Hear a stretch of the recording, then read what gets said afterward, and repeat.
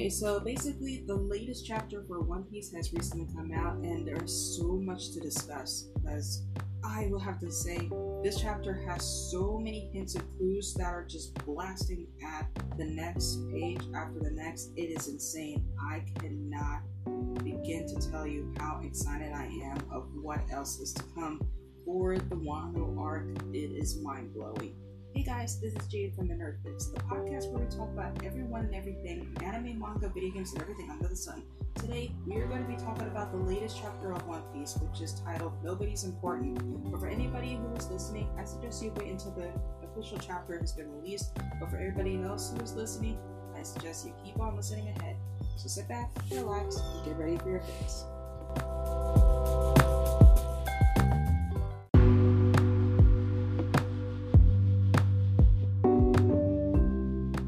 Chapter, we begin with the color spread, which starts with the second part of a 3-part poster featuring the 50 highest ranking characters worldwide, ranging from Luffy all the way down to characters such as the Flamingo, the Moria, Sabo, Veggie, and Rayleigh.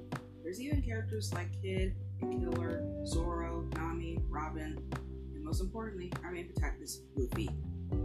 So now, let's get on with the chapter. We start on the second floor where several beast pirates are watching their allies collapsing one by one. And this, of course, was the result of Conqueror's Haki.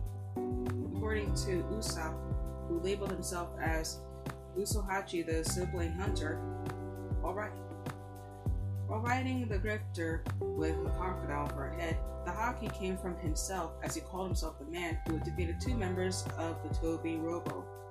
Knowing Usopp, who's basically a man who comes up with so many lies just to make himself look like a bigger man.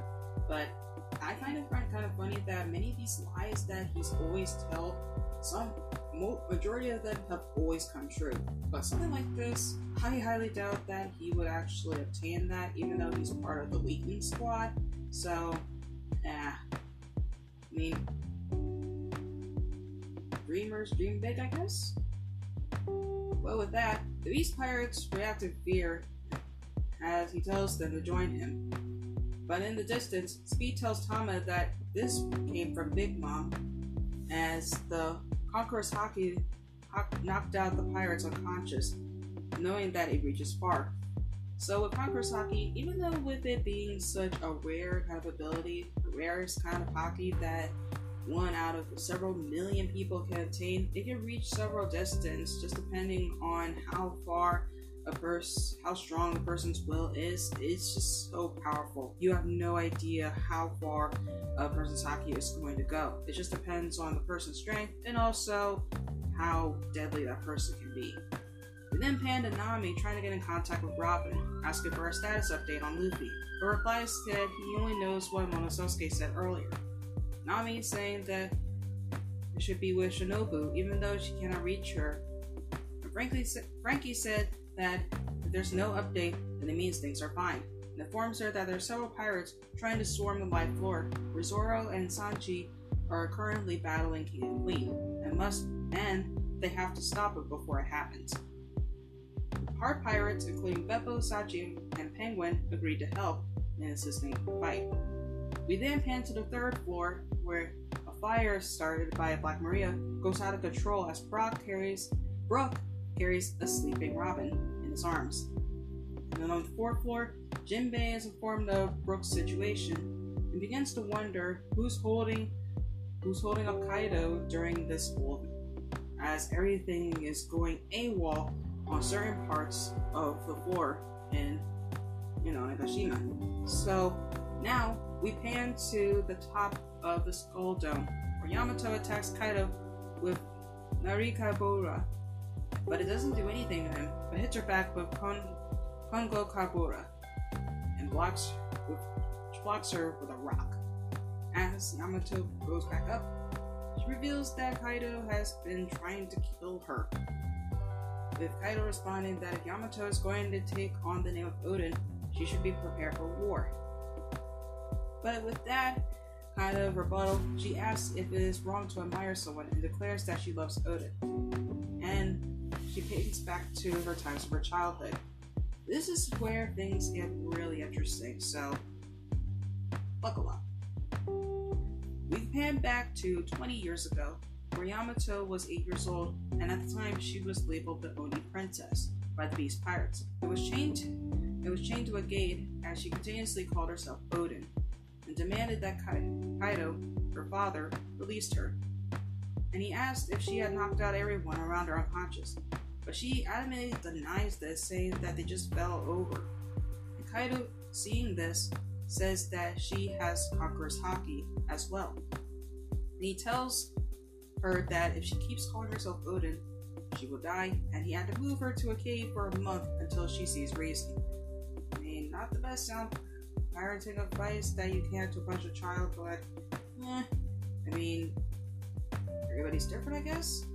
Yamato becomes fearful for her life since being in a cave filled with powerful samurai, who Kaido has tried to force to join his group. He throws in some food and many other swords as they will try to fight over as he leaves. Doing so, Yamato begs Kaido not to leave her in the cave, believing the samurai will kill her for being his child. Kaido, however, reminds Yamato of her declaration being Odin as he seals the cave. And this is really kind of sad for her that just because she declared herself as Odin, he basically threw her in a cave and said, nope, if you're going to be calling yourself Odin, I'm going to have to throw you in a cave, so you're with these powerful samurai and goodbye. We then see a samurai take up her weapons and she becomes fearful that they will kill her out of hatred for Kaido. But, out of her surprise, they give her the food and tell her to eat, and she gratefully does.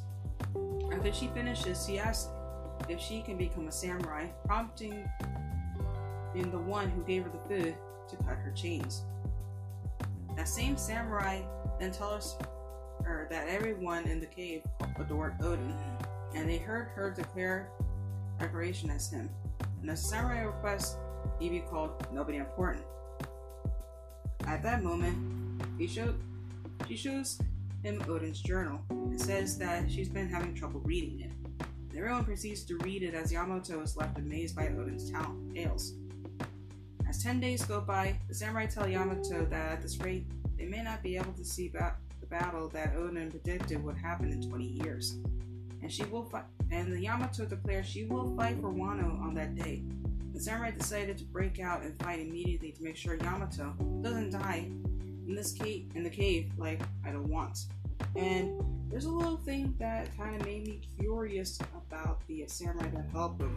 Now, there's so many people that are saying that the member of the samurai that helped out Yamato is a member of the Shimotsuki family. The Shimotsuki family, that many people don't know, is a renowned and formerly powerful family that resided in Wano. And also, for those people that don't know, my assumption is this: one of the member of the Shimotsuki clan was a descendant, the father of Zoro. Now, hear me out. The character who gave Yamato the bowl of rice, he kind of does look like Zoro, and even though his hair looks different, I mean, the facial expression kind of looks the same. Not to mention, the clan is also named after a village that's in the East Blue, where Zoro grew up. So, it kind of makes me think, you think maybe Zoro might be a direct descendant of the Shimotsuki clan, or is a member of the clan? If that's so, maybe that would be interesting, because it would also be a thing where Zoro is a direct descendant of Ryoma, because that would also be interesting too. But we probably won't know until probably later on throughout this series, or later on in the Wano arc. Anyways, continuing on with the chapter, we then pan back to the present time where Yamato, who is furious, asks Kaido why he stole her and Wano's freedom. And he said life does not have simple questions and answers. And with that, it really is a kind of a chilling kind of an answer where Life doesn't have simple questions and answers, which really is a chilling kind of answer to give to somebody. I mean, certain things don't have an easy question or answer for certain things, so I gotta get a reason for that. But the two of them then perform Reimei Hake, and release a clash of Conqueror's Haki that Kaido is forced to acknowledge, saying that this is a true battle between the two. And this is the end of the chapter.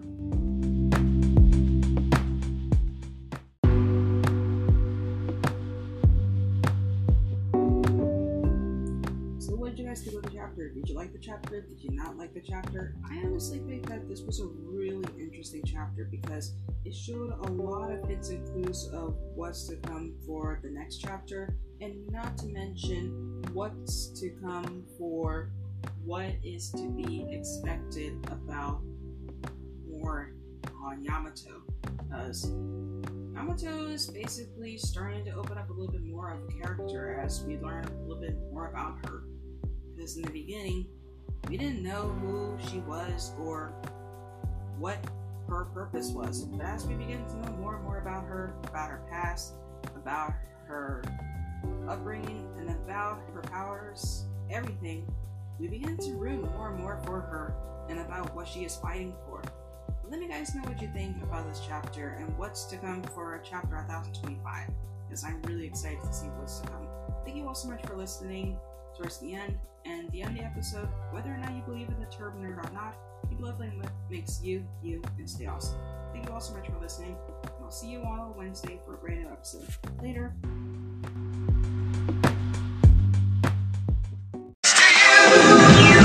These days are